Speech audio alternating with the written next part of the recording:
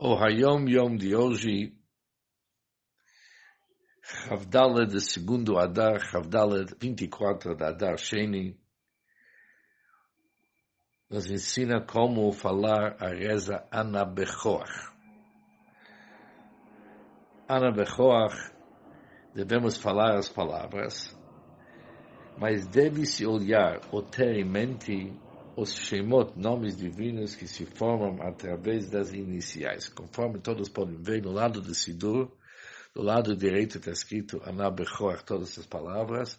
Depois do lado está escrito Aleph Bet Gimel, depois está escrito vários iniciais, vários nomes, que são nomes divinos que se formam através das iniciais.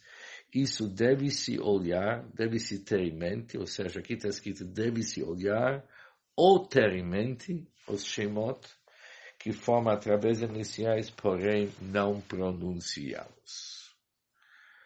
Obviamente, as palavras Ana Bechoach, Gdulá, Minchat, Tatir, Tzura, Kabbalah, isso devemos se falar. Ana Bechoach, falamos de manhã, antes do rodo, no término quase no término dos Karbanot, falamos do Minchá, falamos sexta-feira à noite, antes do Chadodi, uma reza muito importante, porque ali tem Shemot, nomes divinos que se formam através das iniciais. Que ele deixa claro para nós que isso não deve ser pronunciados, porém, devemos tê-los em mente e olhar para esses nomes.